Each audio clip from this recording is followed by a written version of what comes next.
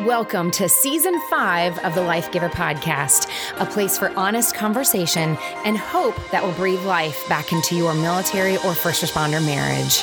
This is your host, Corey Weathers. I'm a military spouse, clinician, and advocate, and I'm bringing topics that I hear from the service community and counseling room to the podcast, where we can face the challenges of this lifestyle together. Welcome to the Life Giver Podcast. This is your host, Corey. Today's episode is just me with you behind a mic, and we are going to talk all about how we're doing as military families and first responder families, specifically spouses, how you guys are doing in response to the Blue Star Families research that has just come out. In fact, as I'm recording this, it is February 26th, and the Blue Star Family Survey report just came out today. So I decided it was a great day for me to talk about a couple of things. One is what Blue Star Families has found in their research, but two, how we can do a little bit better of a job individually to have influence in our lives to change the things that need to be changed.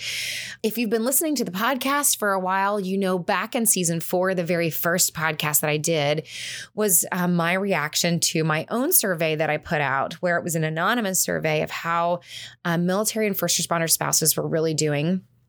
And I did a reaction to that. And I think that what's coming out in the Blue Star Families survey is similar to what I was finding back then, but they have some very specific data that I think is really useful for us to go over and talk about our reaction to that and how we maybe can feel validated by what they've found across the board for all of our families, and then how we can react to that. So if you don't know about Blue Star Families, I've been following them for some time because when I was doing counseling with other military families, I really leaned on this research coming out every year because it was great for me to take into the counseling office and go, oh, you're not the only person that's struggling with spouse employment, let's say, or you're not the only person that's having trouble dealing with the chaotic stress of relocation. You know, this many percentage of military families struggle with it and say it's one of their top concerns. It just really helped me fuel with good data what's going on in the culture. And that's really what it's for. There's all kinds of nonprofits. Even the DoD looks to Blue Star Families and their comprehensive report to decide on where to put money for programming, for family programming for the DoD. A lot of that is dependent on this research. And because people like you and I are willing to take the Blue Star Family Survey when it starts rolling out. So if you see it coming across your Facebook thread or in your email, come, let's say spring, definitely take this survey because it really does impact the kind of programming that we get and the kind of concerns that families have. So I thought it'd be a really great day for us to talk about what they have found and maybe how it applies in your life. But I also wanted to use it to address what I'm personally seeing in the spouse culture as I travel and speak. And so there's been a couple of things that have been on my mind lately that I'm kind of testing out in my conversations.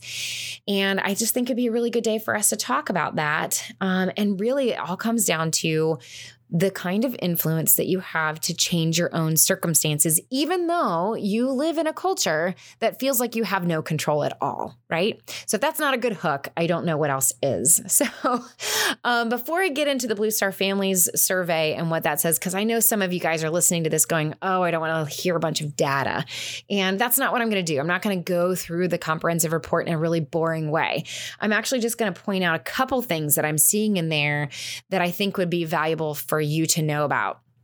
But before we get into that, I wanted to talk with you about the title for today's episode, which has to do with being on the back burner. I'm sure you've heard that phrase before. We tend to say things like, you know, the military, the mission comes first. I'm just going to put myself on the back burner for now.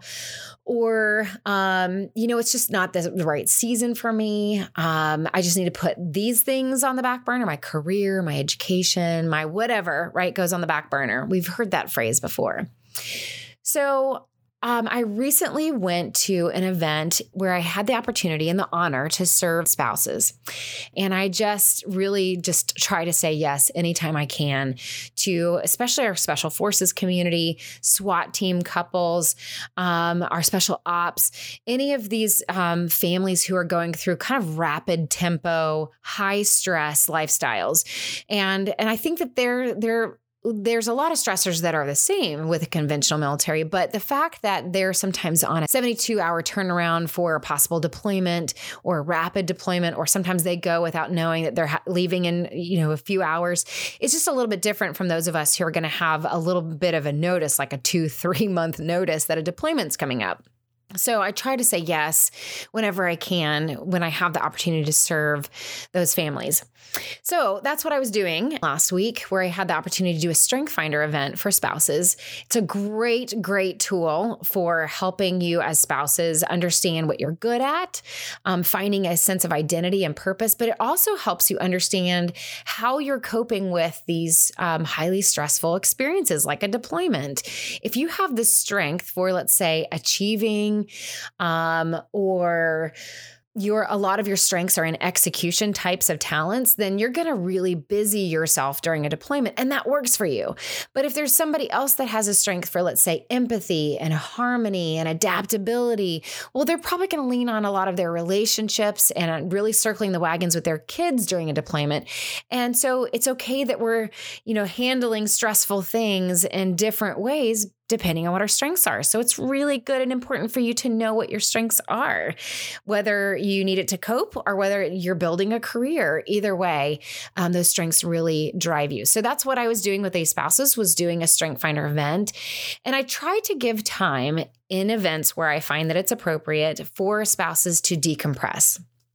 So what I mean by decompress is, like, if you were to take a Coke bottle and shake it up, obviously there's going to be a lot of pressure. And anytime a person is under a lot of pressure and stress, you're going to either implode or explode eventually, right?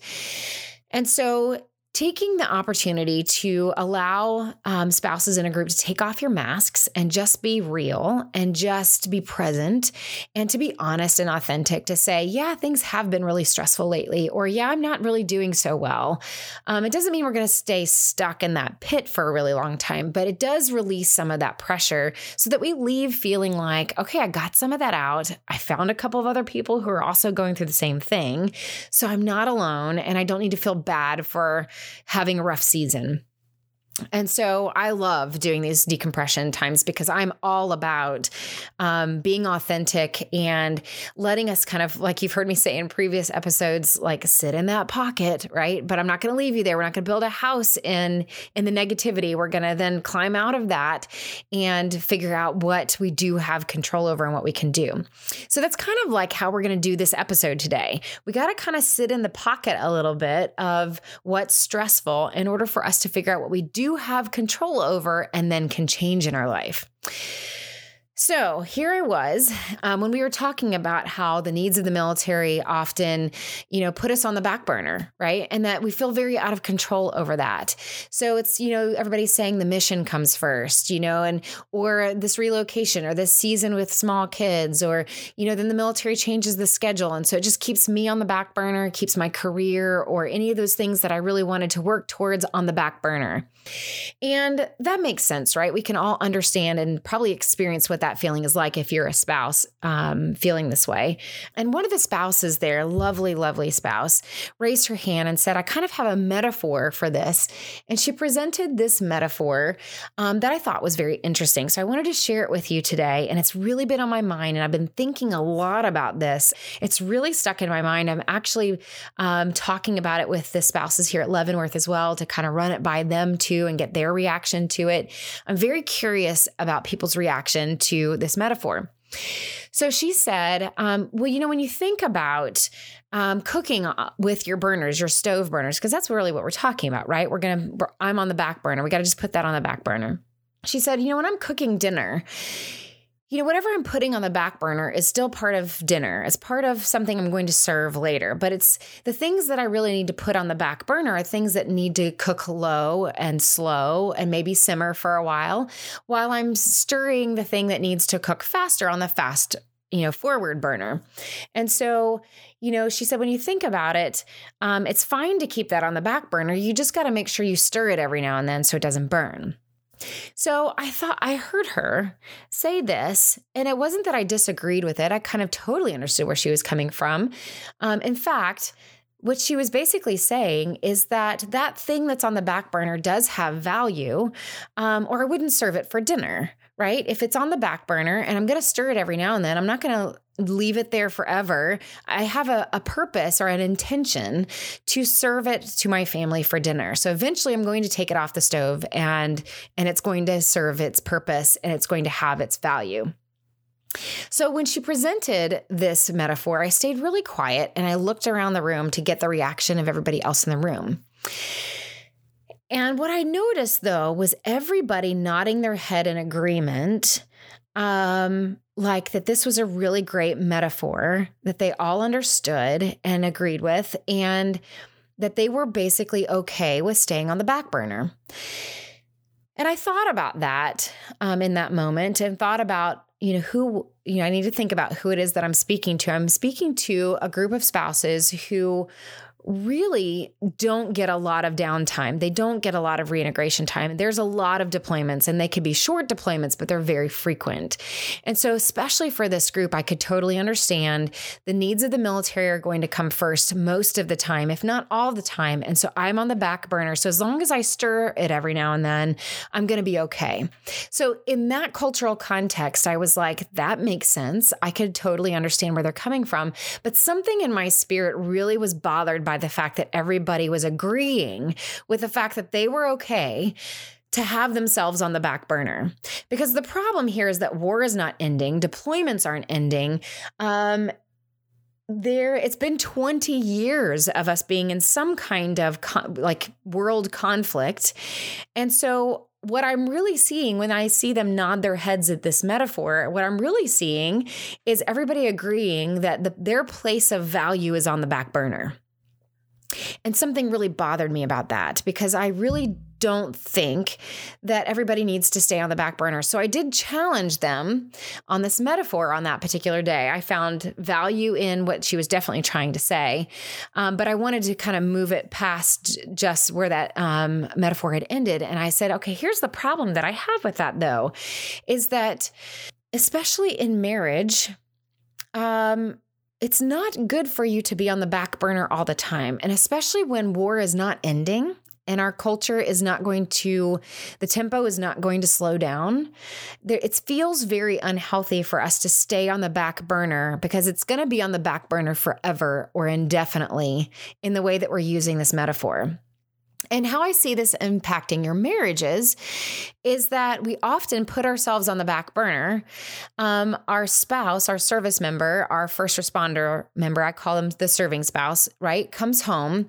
Let's say they come home exhausted from that deployment or being out in the field or from that shift. They come home, maybe they crash because they're tired, and understandably they need to sleep it off. And so they do. And so you put yourself on the back burner while they rest, which is out of the kindness of your heart and out of service to them, right? It's so nice for everybody to do that. And then you take over whatever the responsibilities are, even though your spouse is home, putting yourself and your self-care on the back burner, then only for everything to start over all over again.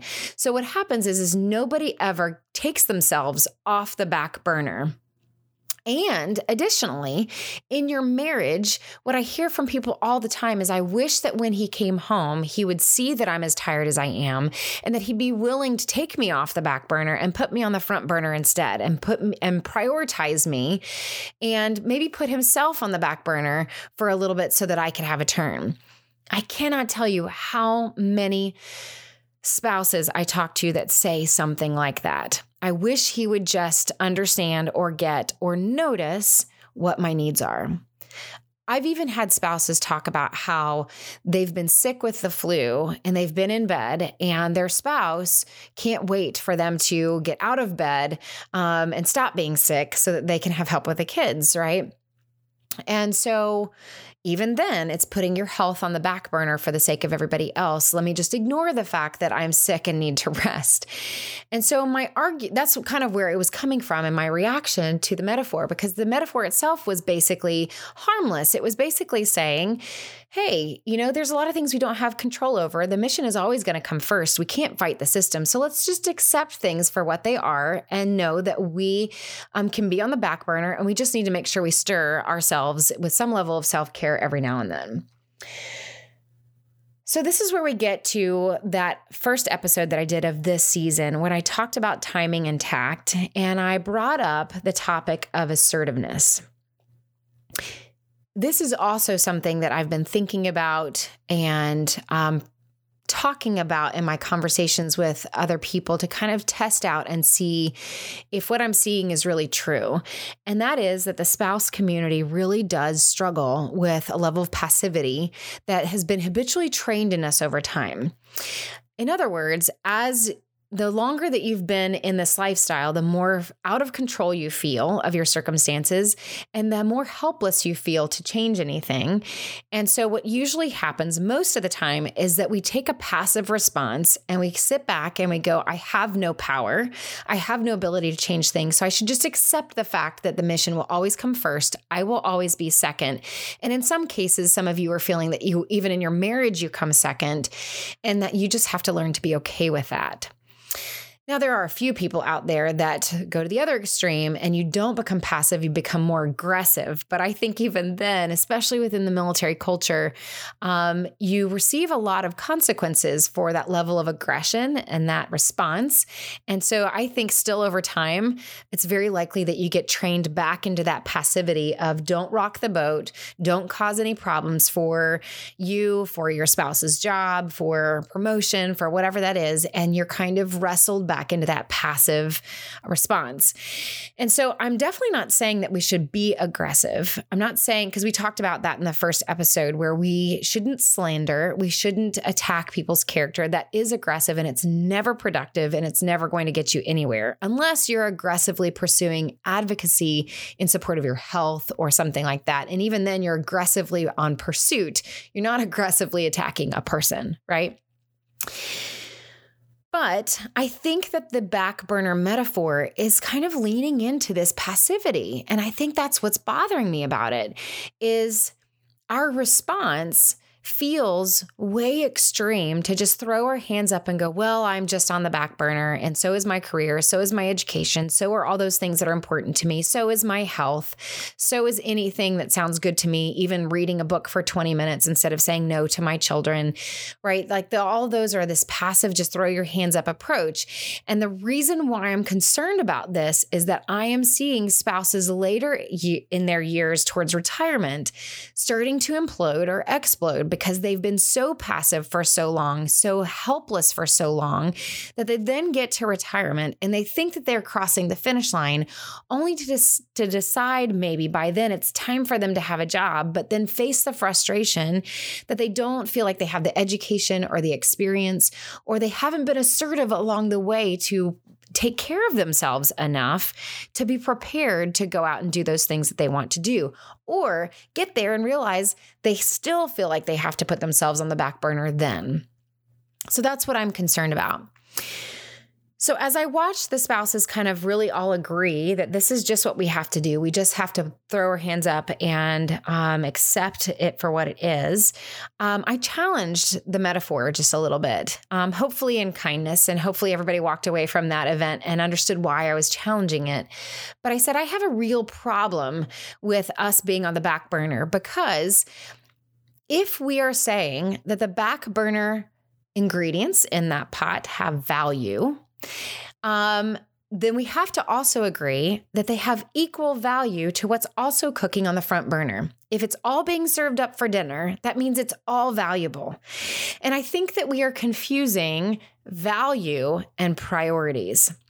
And this is a pretty big topic because, if I find value in, let's say, the rice that's in the back burner and the chicken that's on the front burner, I need those two to go together, and I need them both to be good. And I need to pay attention to both of them, and I need to make sure that they're both cooked well. So I think what we're actually doing on the stove is we're basically saying one is taking priority right now over the other. I need to be more attentive to the chicken than the rice that needs to sit for 20 minutes without me messing with it for a little while. That is, they still have equal value, but I'm placing priority and my attention on the chicken right now. And so I think sometimes in our culture and in our marriages as well, we are confusing values with priority.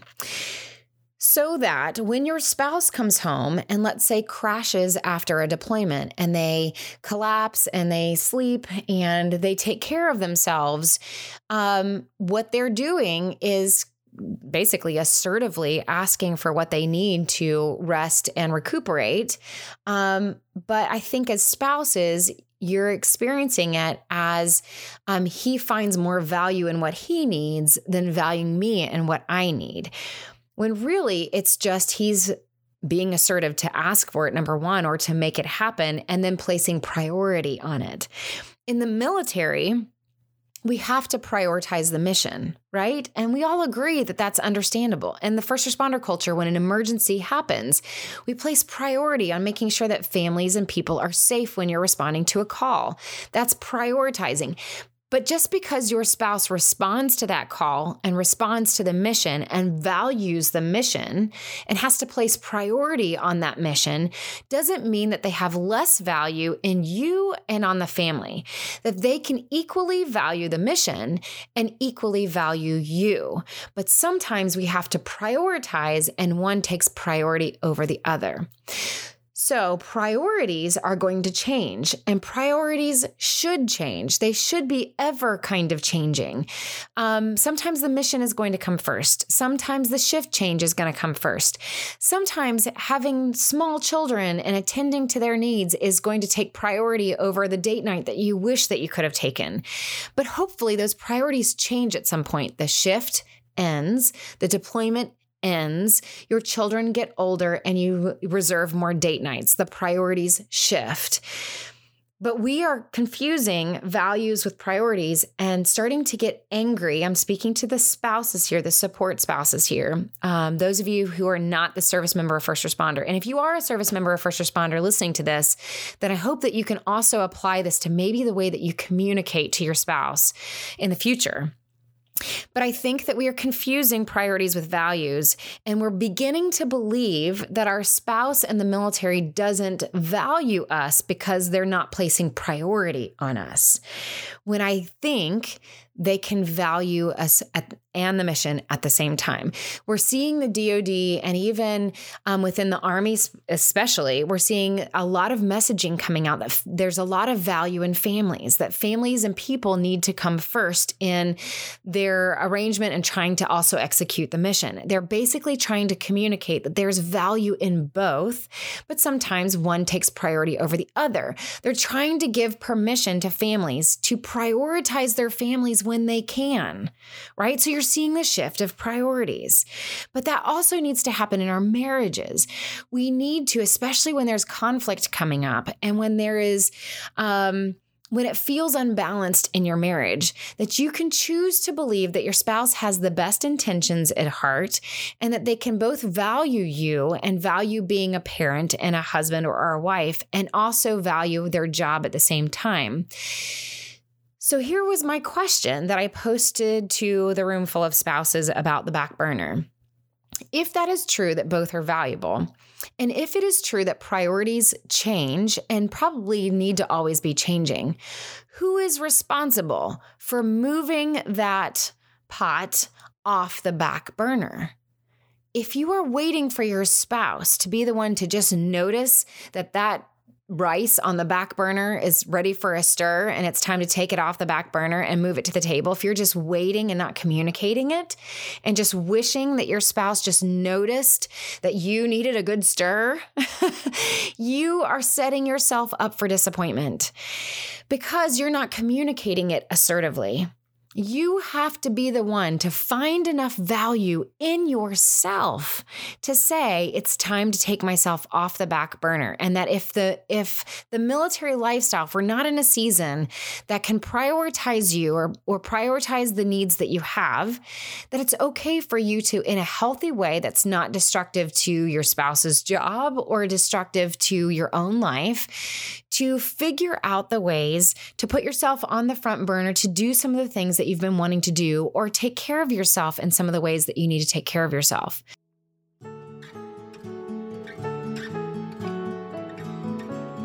Are you hearing something today that's really hitting home? Take your personal growth to the next level by joining the Life Giver Facebook group. Simply head over to the Facebook page, Corey Weathers/LifeGiver, and join the group with other service couples for support and deeper discussions on each episode. Want even more? Subscribe to the Life Giver newsletter for practical tips from each episode and exclusive discounts on sessions with Corey. I had a great conversation this morning with a spouse who was kind of feeling this way and was saying, it's been 7 years since I've worked and I really would like to go back to work. And that you can hear that. It kind of sounds like I've been on the back burner for a while. I've sacrificed a lot for my spouse and for the kids and for everything. And I've even sacrificed my career. And I think I'd like to put myself on the front burner. But she was saying, but I don't know if I can jump into a job because of what it would cost me. And I can't do that if my husband's job is all over the place and the schedule's all over the place and it could sabotage the job. And so I had to kind of present to her, okay, we don't have to work with extremes. It doesn't have to be an all or nothing. So taking the example of a career, the answer to not having had a career for a long time and being on the back burner doesn't necessarily mean you jump into a job that you can't sustain, because that's still not being able to have good, healthy work-life balance. That there's very creative ways that you can enter into the workplace, even just part-time or going back to school part-time to develop the skills that you need to in the future have the job that you want to when life looks a little bit differently. But there's things that you can actively do right now that you do have control over. And that means maybe subbing here or there in the school if you want to go into education. It means getting a job to just be able to have something on the resume, even if it's part-time. And who cares if it's Starbucks? I mean, I was telling somebody this morning, if I could wave a wand and do any job that kind of just freed my mind from maybe all the thinking that I have to do all the time, I would go work at Panera and bake the bread in the middle of the night. I would go to the nursery and water the plants all day. That sounds lovely to me. And so we need to remember that we don't always have to be striving for something huge all the time. That sometimes there are seasons in your life that you can do something simply that still brings you a sense of purpose and feels like an act of self-care that you intentionally decide to do for yourself. So in other words, instead of waiting for your spouse to say, hey, hun, I just realized that you haven't been able to go for a run for the last week. Would you like for me to take the kids for the next 30 minutes and let you go for a run? If you're just waiting for that to magically happen, that is you on the back burner and that rice is burning and you're going to blame that person. You're going to blame your spouse later for burning the rice when you knew the whole time the rice was there and you could have stirred it and taken it off the back burner. I had another spouse that came up to me today that said, thank you so much for encouraging me to get a babysitter. She's a new mom to very small children, and she was waiting for her spouse to take care of the kids when he got home from work so that she could go take care of herself. Now she just picked up a babysitter once a week that comes during the day so that she can go have coffee by herself for a couple of hours. She's taking herself off the back burner, doing those things for herself, and not making it dependent on her spouse who might be unreliable with their schedule. That's a very good example of the power and influence that you have to find value in yourself, to determine that you can put yourself as priority over something else, and you can still value the mission at the same time. I'm basically trying to ask you guys to consider, number one, do you value who you are, what you have to offer, and the incredible influence that you have, and that you can do the things that you need to do to take care of yourself, that you're worth that it's okay for you to do that for yourself. And if you need to ask your spouse and communicate to your spouse your need for help on those things, that if you do it with kindness, that goes so much further than being resentful and just being mad at them for not noticing it. It's interesting, right? Because of these stories that I hear of the serving spouse that comes home and takes care of themselves, collapses and takes care of themselves, we're sitting there as spouses looking at them going, how selfish of them, this is what I hear from other spouses, how selfish of them that they would come home and rest when they're not seeing that I need the rest. Here's the thing. Your spouse is coming home and with assertiveness, determining what they need, placing value in themselves as needing rest in order to do the job, and communicating to you, whether it's non-verbally or verbally, hey, I need to go rest or I'm not going to be able to function tomorrow. And I think it's actually a matter of jealousy that we as spouses aren't asking for it. You've got to learn to be able to have enough self-worth to be able to ask for those things yourself, to be able to go, hey, hon, I know you worked a really rough day. I know you're really tired. Sometime tonight or maybe tomorrow night, if you have the bandwidth, it would be really helpful if you could give me 30 minutes to go for a run. It would just do all the wonders for me. Most of the time, your spouse really wants to get it right. I keep falling back on Shanti Feldhahn, who wrote this book and did this research on the happiest couples. She researched all the happiest couples. You've probably heard me talk about this before. And the number one thing she found of the happiest couples out there is that they believed that their spouse had their best interests, that they weren't trying to hurt them. They did not have malicious intent. So if we're going to choose to believe that and apply that to our lives, and that means we have to believe that your spouse wants you to be well. Your spouse wants you to take care of yourself. Your spouse wants to see you happy, but you have to have enough self-worth to ask for the things that you need to bring happiness and joy into your life. So we need to be careful to not swing the pendulum. And some of you are so far on the level of resentment and frustration and putting yourself on the back burner for so long that you're burning. And now out of resentment, we're swinging the pendulum to the other side and demanding in an aggressive way, in an attacking way in our marriage, that it's my turn. Things need to revolve around me, or however that looks coming out from you, from an imploding or an exploding perspective, because we haven't placed priority and value on ourselves. So it's going to look different for each of you depending on the season of life that you're in, the resources that you have around you. But I guarantee you that there's definitely resources available to you. You just have to look out there and find them and ask around and see what you need. So if that is you need self-care physically, then it means maybe not counting on your spouse to give you that time to go for a run, but that you get that babysitter, or that you decide that it's okay for your children to be in childcare so that you can get that 2 hours of sanity in, that you're working towards that goal for yourself because you want to reach the goal and you're valuable enough to have a goal that you've reached. Or maybe it has something to do with your education. And it doesn't mean that you jump full time into a job or into a career path or even a graduate degree or an undergraduate degree, that you can't also be on call in case the mission comes first. But you can maybe take a class at a time, and you can be able to start taking those steps towards a goal that you have for your career that feels really good to you, that gives you a sense of purpose and belonging and fulfillment, and that's okay for you to pursue doing that for yourself. And if it is something that you need in your marriage, then it's learning how to communicate that in an assertive way that says, I have a right to ask for this behavior to change, or I have a right to have an opinion that I'm unhappy and I want to be happier and I need your help to do the things or be able to have access to the things that I need in my life to be happier. So I really want to be careful with this message, because I definitely don't want like a massive protest of spouses suddenly demanding all these things in their life. But if you're in a place where you need to start making some small changes to take yourself off the back burner, I hope that you're willing to do that. And honestly, I hope that you're willing to do a whole lot more than just stir things every now and then. I think that's part of what bothered me. It was two things. One, stirring something every now and then is kind of an afterthought or a second thought, or or an occasional thought. And I think that self-care is a daily thought. It's daily asking yourself, what do I need today? If the mission came first today, if the job shift came first today, and I'm not going to see my spouse at all, and I'm not going to have their help at all today, what do I need today to get through today feeling like I wasn't just a robot and I didn't just exist for everybody else, but that I actually did something that brought me joy? And then do that.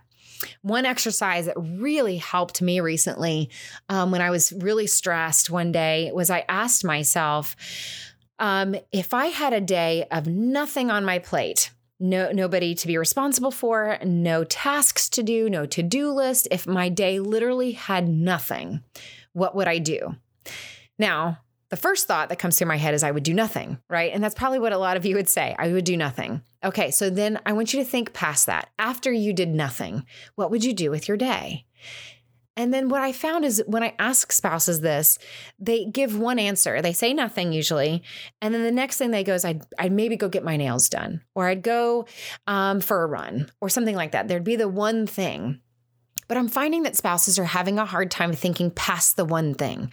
So let's say you do go get your nails done. What's the next thing you would do? Awesome. What's the thing you would do after that? Awesome. What's the thing that you would do after that? And I think that what you would find is a list of things that bring you joy. I had a spouse, I asked this question to her. What would you do if you had nothing to do for the day after you did nothing? She said, I would bake. I forgot how much I love to bake.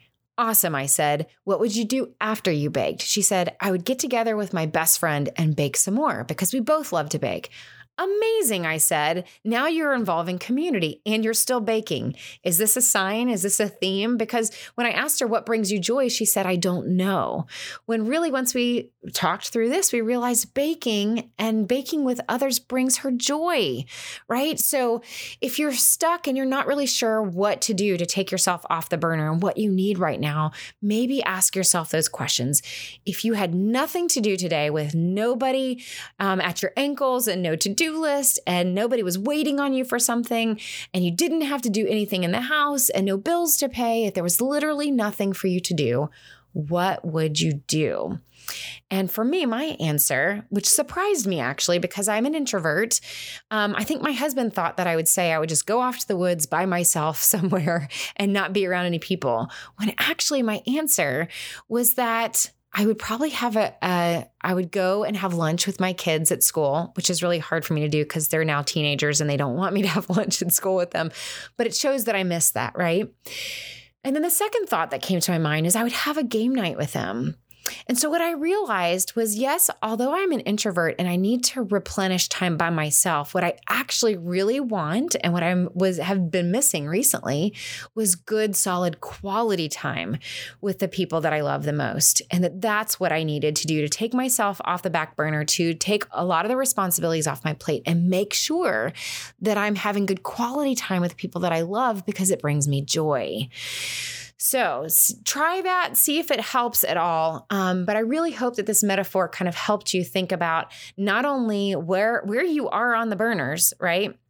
But are you intentionally doing something for yourself and finding value in yourself enough to do some of these things that you actually have influence in instead of waiting for other people to do it for you? We could have a whole other discussion about the fact that this war doesn't end, right? And that everything is cooking endlessly and you never get out of the kitchen, right? That's a whole other expansion of this metaphor that I think is interesting, but also important for you to remember, because if you're just waiting for things to slow down and they won't or they don't, you're really, really going to find yourself in need later. So that is the back burner. But I also wanted to talk with you about the Blue Star Family Survey research that came out because I think it applies to what we're talking about today. Some of the research that came out was not surprising. We know that spouse employment continues to be a big issue. Of the top 5 issues for active duty military spouses was financial issues, worried about finances, which probably stems from employment. There's a lot of families out there that need to have 2 incomes in order to pay for the house that you need to be in. I know that I just, again, was talking with somebody this morning about how They're relocating to another area where all the rent prices and even to purchase homes are just insanely expensive. And so for a lot of families, there's a lot of pressure to have two incomes, even though you have that BAH coming in. So financial, and I know in the first responder world, finances is huge. Relocation, understandably a big issue. That's probably one of mine. Not probably, you guys know it's mine. Isolation from family and friends, also a big stressor. We're seeing loneliness, especially with so many people working from behind their computer monitors. Isolation and loneliness is a big issue now more than ever. We also, income was coming in there as far as the dual incomes. Deployments was a big issue. For veteran spouses, some things a different one came up as far as separation, but equally, financial issues, relocation still a stressor for veteran couples. So what I have seen in the veteran community is actually in that time of transition, I'm seeing a lot of spouses who are getting to, let's say, that finish line of retirement only to realize that now's their chance to work, or they feel like they need to be the breadwinner while their spouse takes some time off or figures out what to do. And then they have all of that stress of, I haven't worked for so long or built my career. And now they really feel like they're starting from scratch. And that's causing a lot of resentment and stress for our veteran spouses. So that's something for you guys to think about. And that's what I'm seeing in the survey research coming up as well. It's not surprising to me that is definitely a top issue. Okay, so a couple of the things that I wanted to point out other than employment. Kids continue to be a huge stressor for families in that they are finding themselves really worried about their kids, worried about the education that their kids are getting and whether or not they're getting the right support and the right level of education. So that's a big issue. Childcare is another big issue. We're seeing that here at Leavenworth. We had a whole 2 months where the CYS buildings closed. And it just has really done a number on our families here on Post, because especially in the middle of winter in Kansas, when people need to get out of their homes, it's hard to have doctor's appointments. It's hard to do much of anything. Talk about putting yourself on the back burner. If you don't have the childcare, you've got to be really creative to take care of yourself if childcare is not even available. So one of the things that I wanted to point out that really stood out to me, understandably, because this is my kind of wheelhouse, is the mental health side of things. And so what we're seeing actually is, at least in this year's comprehensive report, is that veteran spouses and military spouses have contemplated attempting suicide. That's 4%. 4% is a huge number for the number of veteran spouses we have and military spouses. That's significant. Veterans, they actually had at 9%, and veteran spouses at 4%. And not surprised by those numbers either. Very, very sad. So when you think about, 1.1 million military spouses or military families, would be even more than that. And then you add to that all of our veteran families, 4%, 6%. These are big, big numbers. And these are all people who had contemplated or even attempted suicide. So we are starting to track these numbers in, especially the spouse community. We've been tracking these numbers in the veteran space for a while. We were hearing, 22 a day in the veteran space, which is so many. And we're now seeing those numbers being tracked in the spouse space. And so when you think about all of these issues that are coming up, the loneliness, the frustration, the lack of stability, the lack of purpose and identity and being able to have a career or continue a career, these are real issues. And so you know me, hopefully by now, that my passion is we've got to work better together. We also have to ask for help when we need it. And of course, what today's episode is on is being able to be the help for yourself that you need. And so I really don't want to see these numbers get bigger, and I don't really want to see these numbers at all. And so that's why this, understanding the dynamic of putting ourselves on the back burner and never taking care of ourselves is such a significant issue. So if we can do a better job of assertively asking for what we need or doing some things for ourselves to get the help that we need, maybe without being dependent on someone else to do it for us, I think that we're going to make a dent in some of these numbers. The other numbers that I really wanted to point out, the last set of numbers that I wanted to point out was that of those who had seriously considered suicide or attempted suicide, there was, 29% had received professional help, who had gone and asked for professional help and said that it was helpful. So 29%. So I'm really excited that some people went and got help. But 29% finding it helpful is not a good number. That's a minority. That says that people who are going for help are not really satisfied with the help that they got. In fact, 19% said that it was not helpful at all. So that makes me really, really sad. And being a clinician myself and being so passionate about being able to find clinicians that are culturally competent, I have to believe some of that was because they went to clinicians that were not culturally competent or did not establish good rapport in the beginning. And I just hear stories of that all the time. And that's why I've been so passionate about the Life Giver Clinician Directory, because I can't promise that every counselor that you go to on the directory is going to be vetted and a perfect match for you. But if we can at least start with finding those clinicians that are culturally competent, meaning they have a background of understanding the lifestyle already. So they're military spouses, they're veterans, they're first responder spouses, chaplains, or civilians that are passionate about serving our community, meaning they have the education and maybe even some experience. At least you have to have like 3 years of experience to get on the Life Giver Directory of working with the service community. At least it's a beginning start of finding those clinicians that hopefully you'll walk into and find them helpful. At least you'll be able to start building that relationship with them.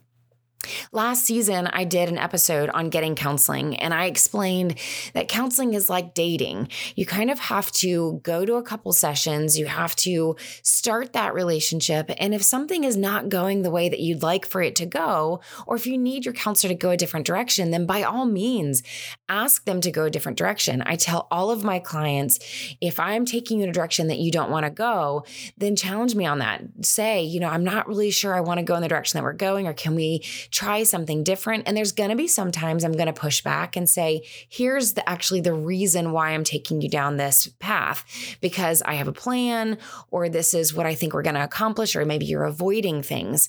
And if you don't ask, I may not say that to you initially. But most of the time it's going to be a conversation, just like in a healthy marriage, when you have those conversations and then you adjust course and you just needed to bring it all out into the open. Finally, the last number was that 44% didn't seek help at all. And I guess I'm not surprised by this number, because we still have a stigma attached to getting help. There's a lot of people that are nervous about getting help, or feel that it could interrupt their career or hurt their career.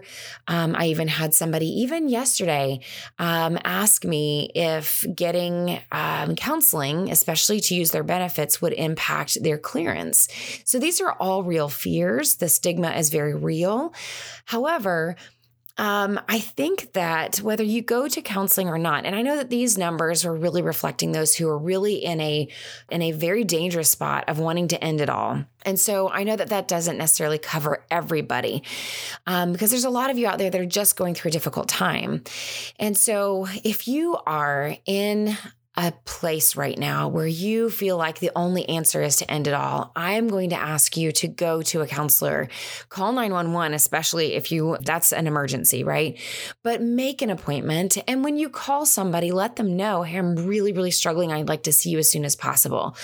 Be assertive if you need to be assertive. Advocate for yourself. That's what this whole episode is about, is you deciding that you can advocate for yourself, whether it's just that you need to get outside and go for a run and you need help to do that, whether it's from your spouse or getting a babysitter or a friend to help you, or whether that's going to a counselor and saying, I really want to talk about some tough things, or calling a new counselor and saying, I really want to get in as soon as possible. It's not an emergency, but I need to advocate for myself. And so I need to see someone as soon as possible. Don't be afraid to advocate for yourself, and don't be afraid to ask for things to be a little bit different. If you're not enjoying your counseling, if you're not enjoying the direction that your counselor is going, ask to go in a different direction. It's okay for you to communicate when you need to adjust course. In the first episode in Timing and Tact, you remember I said assertiveness is the ability for you to ask for behavior to change. You can't control someone else's behavior changing, but you definitely have the right to ask for it. So communicate it in kindness. That's your responsibility. But more than anything else, I hope you hear today that it's okay for you to take yourself off the back burner in a way that's beneficial to you and beneficial to those around you. I think the biggest thing I want you to ask yourself is it worth you being in a miserable place for the next several months? Or could you take that risk to trust somebody to get the right information you need to feel more comfortable so that you can start taking care of yourself? You are not a God. You are not able to do all things for all people and be all things to all people. It's okay for you to advocate for yourself and take yourself off the back burner. As always, communicate in love and kindness. Be nice to those around you. There's a difference between assertiveness and aggressiveness. And I hope that you heard today something that was encouraging and that it will somehow breathe life into your circumstances, hopefully into your marriage as well. So until next time, thanks so much for listening and have a wonderful rest of your week. Thank you for listening to the Life Giver podcast. If you're enjoying these episodes, please share the podcast with other service couples that may benefit from the show. If you're feeling especially grateful, head on over to patreon.com/lifegiver or find the link in today's show notes where for just a couple of dollars, you can help breathe life into more service families. If you'd like more information about me or Life Giver, head on over to CoreyWeathers.com or life-giver.org.